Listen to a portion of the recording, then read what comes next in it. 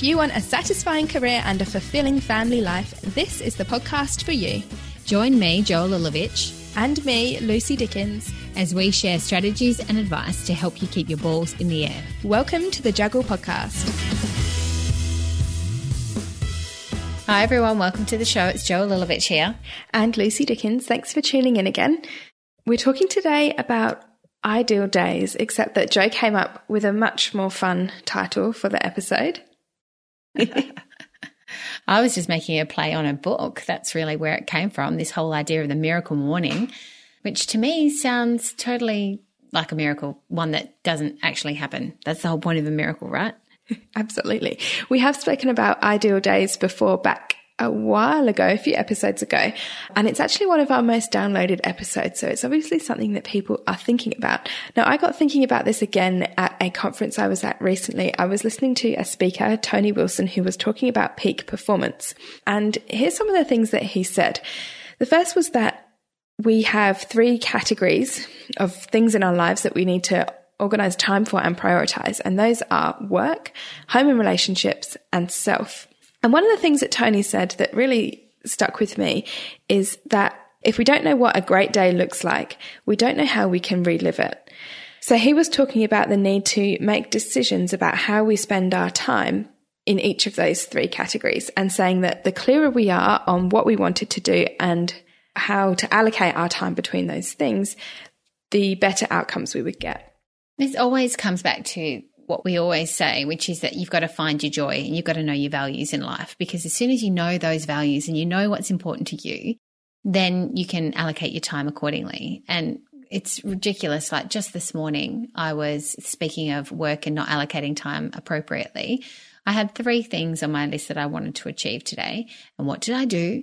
The same thing that I often do, which is go into the email inbox, which is where I needed to go for the first task anyway, because I knew I had some information in there that I needed to get. But rather than going straight to that task and that information, I was like, oh, there's too many emails in my inbox. I'll just do a bit of clearing up in that. And then, of course, that led to this and led to that and led to this. And the next thing, the whole morning is gone, which I had relatively child-free, and I didn't use it to do the most important things on the list. So then the afternoon rolls around and the kids are wanting more of me. And I'm like, oh, I've just got to finish this work that I should have done earlier today. Or by then you're fed up and you think, oh, well, it's not going to happen anyway, so I won't bother. So lesson learned. Again, pity I'm always repeating this lesson. And that's one of Tony's points that in the presentation that he gave, which is about if we make the decisions about what we do, if we're clear about what we want to do, we're going to choose the most important thing, not just the next thing on the list, which, you know, like the emails or the thing that's distracting us, the shiny object thing. Those emails weren't very shiny, but they were distracting. And they're easy. It feels like you're getting stuff done because you're deleting, tidying out the inbox. But yes, we can't do it all the time. Yeah, it's an old trick, isn't it? So let's start at the beginning of the day and talk about mornings. Tell me about miracle mornings. So a little while ago, I feel a bit bad talking about this actually because I still haven't read the book, but I came across a book called The Miracle Morning by Hal Elrod. And I know a fair bit about it because of the fact that I've listened to him on multiple different podcasts where he's talking about the miracle morning and what's in his book and the 6 steps that he has to create your miracle morning. And it's even referred to as the 6-minute miracle morning. So I'm not really sure how you can really do it in 6 minutes. But anyway, the 6 steps that he talks about, and he has a nice little acronym, which we both love. It's the SAVERS acronym. So the first thing is silence, then affirmations, visualization, exercise, reading, and scribing. And I think he just needed another S word because J for journaling didn't really kind of fit. But I think that's what he means by scribing. So he recommends that you need to do these 6 things in the morning in order to set yourself up for the best day that you could possibly have. How many of these do you do? Well, I have 3 kids, so silence is pretty much out. Affirmations, I can do it. Maybe there's a little bit of that going on when the mornings are getting a bit difficult. Visualizing my kids miraculously appearing before me dressed in their school uniforms with their bags packed. Yeah, maybe there's a bit of that going on. Exercise might just be getting out of bed. I love your interpretation. Yeah, there's definitely no scribing going on unless I'm writing a shopping list. And as for reading, that is probably the only one I might actually do. And it may be that's not the kind of reading that he recommends, though. Is it Facebook feed or something? It might be, so it's either Facebook feed or it may be that I am reading a novel or some book that I'm really quite into, and I'll usually open it and read a bit of it over breakfast. Good on you. I like your creativity there, fitting in the 6-minute recording. You did well. I sometimes do exercise, but I don't really think of it as it's technically I would do it in the morning, but I don't think of it in the morning. Our mornings start at 5, 6 o'clock, and I will sometimes go for a walk if I do it in the morning, especially now because it's starting to get hot. I'll go at 7:30, 8, but I don't think of that as being morning anymore because we're kind of done with the morning routine, but I guess it still is morning. And I try and drink my coffee in silence, not silence in the sense that there's no noise going on because there's always noise, but I try and just sit and drink my coffee and don't do anything else. So I don't sit on my phone and a bit of contemplating time. Yeah, I try and just be or just watch the kids play and not play with them, just kind of sit there and do my thing. But that doesn't always happen. Like you say, we have children. Miracle mornings are few and far between. Yeah. I just think, I might be cutting in here if you've got more to say about this idea of the 6-minute miracle morning. But the thing that bothers me so much about this idea of miracle mornings, and I've heard it said by a few other people before, is that none of them are designed for women like us. None of them are designed for women who have got kids, who are managing careers at the same time, who don't just have to look after themselves in the morning. We've got so many other things to get done. You don't have time unless you, of course, want to get up like an hour before anyone in the household wakes up. And when you have little kids, that's just not realistic because you've got to get every bit of sleep you can get. And you never know when one of your kids is going to ruin your night's sleep the night before. And then again, you're better off, I think, to catch up on the sleep than to do the routine. Or you try. I try with 5 a.m. club often, and I usually end up having one of the 2 children join me because they sense that I'm awake and decide that they want to get up too. Oh, I try. Look, I think that the message that I'd like to get across here is that everyone's miracle morning is going to be different. And it gets back to what you said before. It's what is going to be important to you. Figure it out and then try to replicate it every day to the best of your ability. So for me at the moment, my youngest child is 5, and I really love it when he comes into bed with me in the morning when he wakes up for his cuddle. So I will actually lay in bed a little bit longer if he's not in and wait, because it's a special time of the day. He comes in, he's just a bit snuggly, and he just says some really cool things sometimes. Like yesterday, he was talking about how he's almost as big as me. And I said, oh, that's good. Are you going to look more like mummy or daddy when you get bigger? He's more like daddy because he's bigger. Oh, okay. And I said, oh, you might look like, your granddad or one of your uncles. And he's like, oh, yeah. I want to look like my Uncle Steve. And I said, oh, why do you want to look like him? Is it his hair or is it something else? He says, no, because Uncle Steve can put pegs up his nose. Oh, cool. Those things are related. They do. They come up with such sweet things, don't they? Exactly. They do. It's a great story. So, I would miss all of those little moments if I got out of bed and was rushing through my miracle morning and making sure to get a bit of visualization or affirmations in. And if I didn't make the time for him. Yeah, but that's exactly your point. That is your miracle morning. That's one of the things that is important to you that you enjoy during your morning. Yes. The other things, if I was going to say what my miracle morning would be actually being able to read over breakfast every morning and have that leisurely breakfast, a leisurely shower without anyone interrupting or me having to go, wow, we have 2 minutes until we need to walk out the door, so I guess I better have the fastest shower ever. And there not being any stress or yelling. And that to me almost seems completely unrealistic in our lives at the moment, because it's really all about mostly getting kids off to school and making them sure that they're doing all the things that they need to do. And getting out the door. Yeah. What about you? What's your miracle morning? Mornings, you'll hate me for this after just saying how hard it is to get all your kids out the door. My mornings aren't too bad at the moment, but it's probably the stage of life that we're at. We're not at school. And I aim to leave at 8, but if I leave at 5 past or 10 past, it doesn't actually matter. So I have a bit more flexibility there. And in fact, Lily's trying to drag me out the door sooner because it's, can I go to grandma's now? Can I go to grandma's now? From about 6 o'clock. Oh, so that's nice. Poor grandma. I have to try and hold her off. But my miracle morning is just a slow morning. I really like to take time to kind of warm up to the day. So I get up early. I like getting up early. I like it when the kids play happily for a little while in the morning so I can sit and drink my coffee, like I said. And then we usually have a dance party, which I always enjoy because that, like wakes everybody up and kind of what we do is we put the Moana soundtrack on when it's time to go and get ready for the day. Which is nice because it's really upbeat, and I reckon I'd keep that in my miracle morning.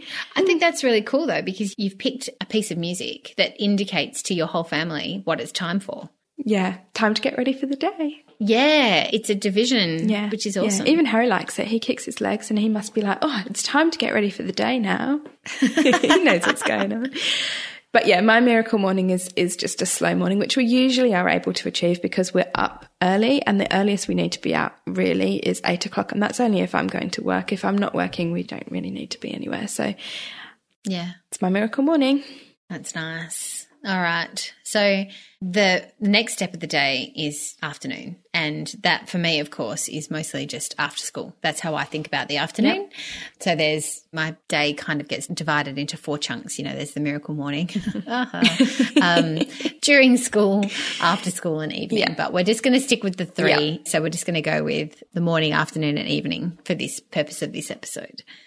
Afternoons are for me, for the afternoons when I'm at home, not at work, are the most challenging time of the day without a question of a doubt. Yeah. Because if I've been at home and Jack's been at work, I struggle a lot with a whole day by myself with the children, with no other adults. I often speak to you. I'm grumpy at this time. Yeah. You call me, and after having a 20-minute chat or phone call or whatever it is, I'm like, I feel better now. And it's just that adult conversation, or I don't know what it is, but I find afternoons really challenging. So for me, I don't know what the magic answer is, but it's trying to I do. The magic answer is to get out of the house and get fresh air, go to a park, or do something that kind of gives everybody a little bit of a pick-me-up. And by everybody, I really mean me, because most other people are still all right. It's just me who's feeling a bit grumpy by now. I don't think you're the only one. This episode is brought to you by us, Managing the Juggle. We want to ensure more women feel like they're living the dream of a successful career and a fulfilling family life. If this message resonates with you, then get in touch to find out how we can be booked to speak at your next event or conference, or in-house with your organisation. For more information, visit our website and go to the link www.thejuggle.com.au/speak. I think that whole idea of being at home with kids all day on your own, it's been said before, you can feel loneliest when you're actually with people. And I feel that loneliness is exacerbated when you're at home with kids, because they need stuff of you and you're kind of with them and you're interacting with them. But what I find that I'll be having conversations like in my head around the things that I want to be doing or I could be doing, so that, you're distracted from it, because if you don't distract yourself sometimes from what's going on with the kids, you can be a bit bored.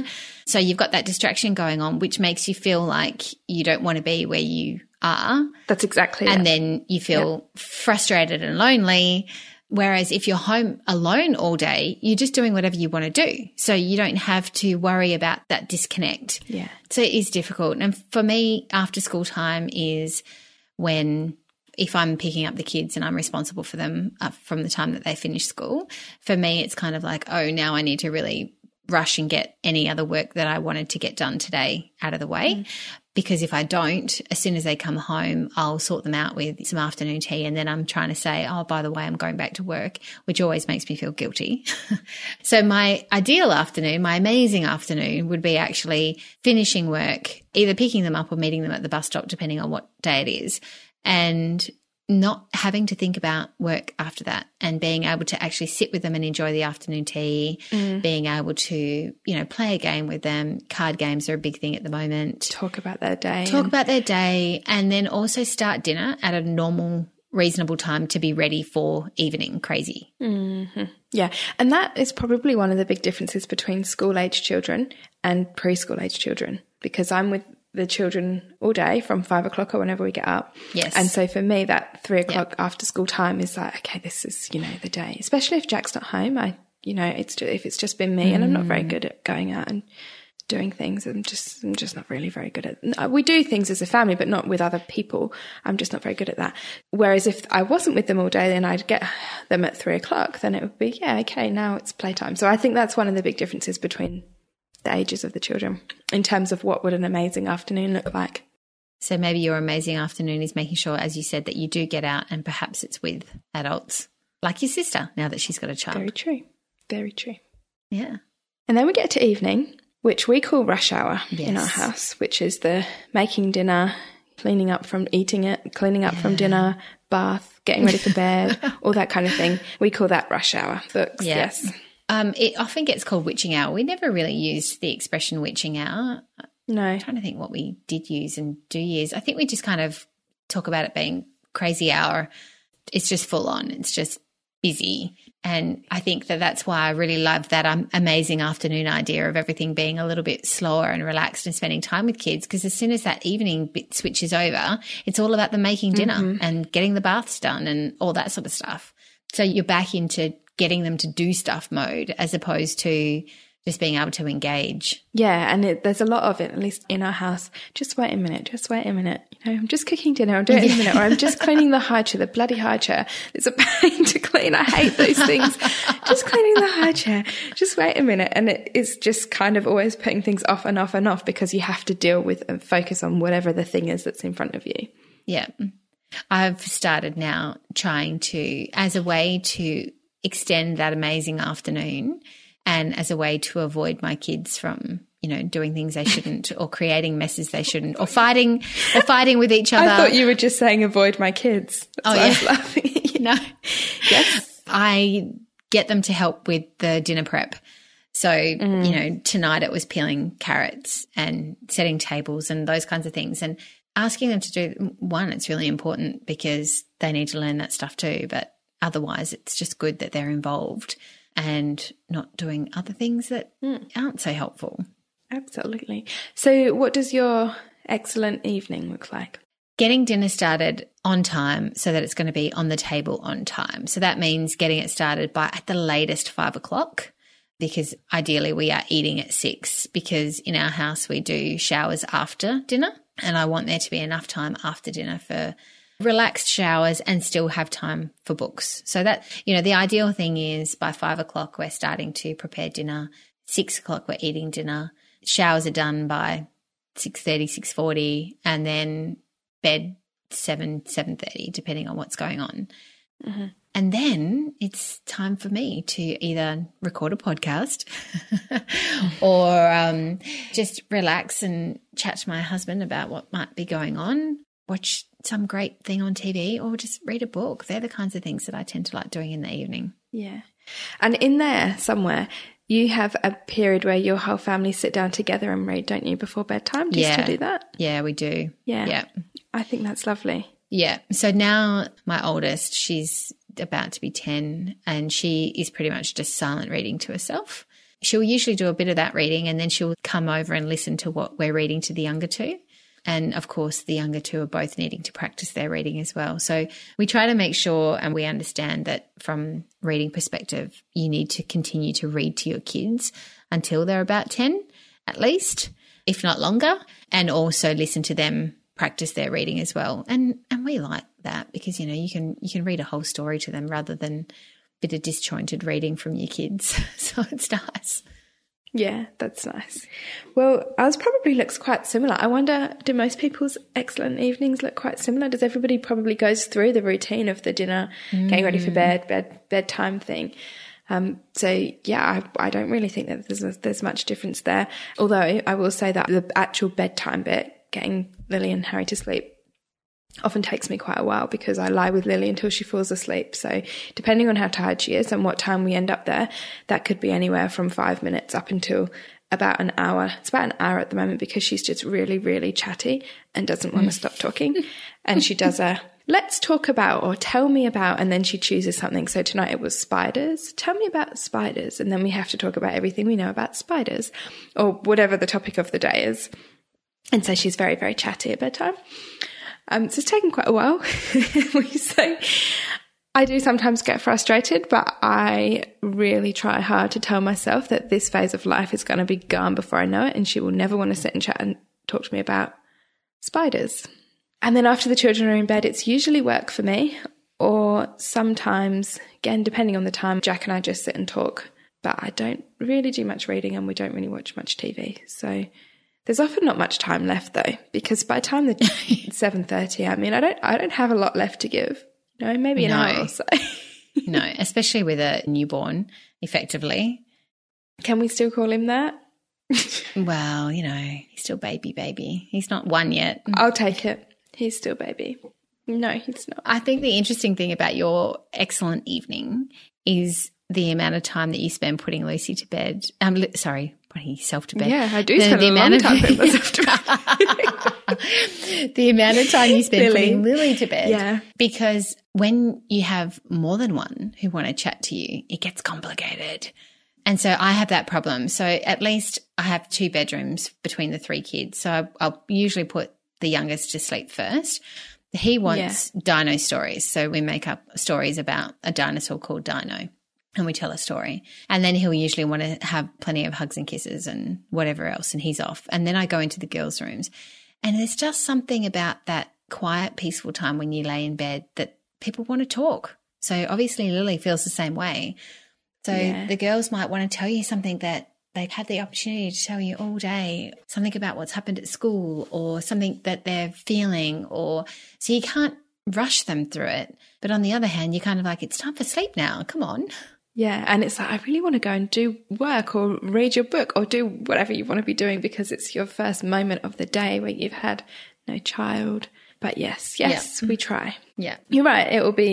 We'll deal with multiple chatty children when they can both chat.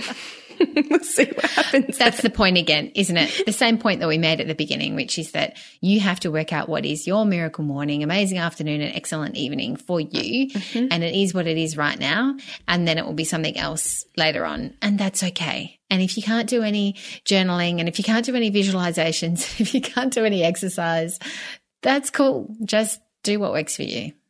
And if you need to know what works for you, and you need to know what the ideal day is so that you can do it again. Otherwise, you just end up going through the motions and checking the emails when you should be focusing on something else that's actually more important to you. Yes. It's just that because you haven't kind of gone through that in your mind to tell yourself that this is what I'm going to do or this is how it should look, you just get waylaid and distracted. And I think part of it is that you also need to try things, because you can't really know what the ideal thing for you is if you haven't given it a go. So I keep thinking about journaling, and it's something that I haven't done, but I really want to work into having a try of, because I actually think it would be quite good for me. I don't know if you remember, I'm pretty sure I spoke about it on the podcast. A friend bought me a gift that was 52 lists, and it's effectively journaling, but it's just a different list each week. Yep. And I got 3-week one and I didn't get any further.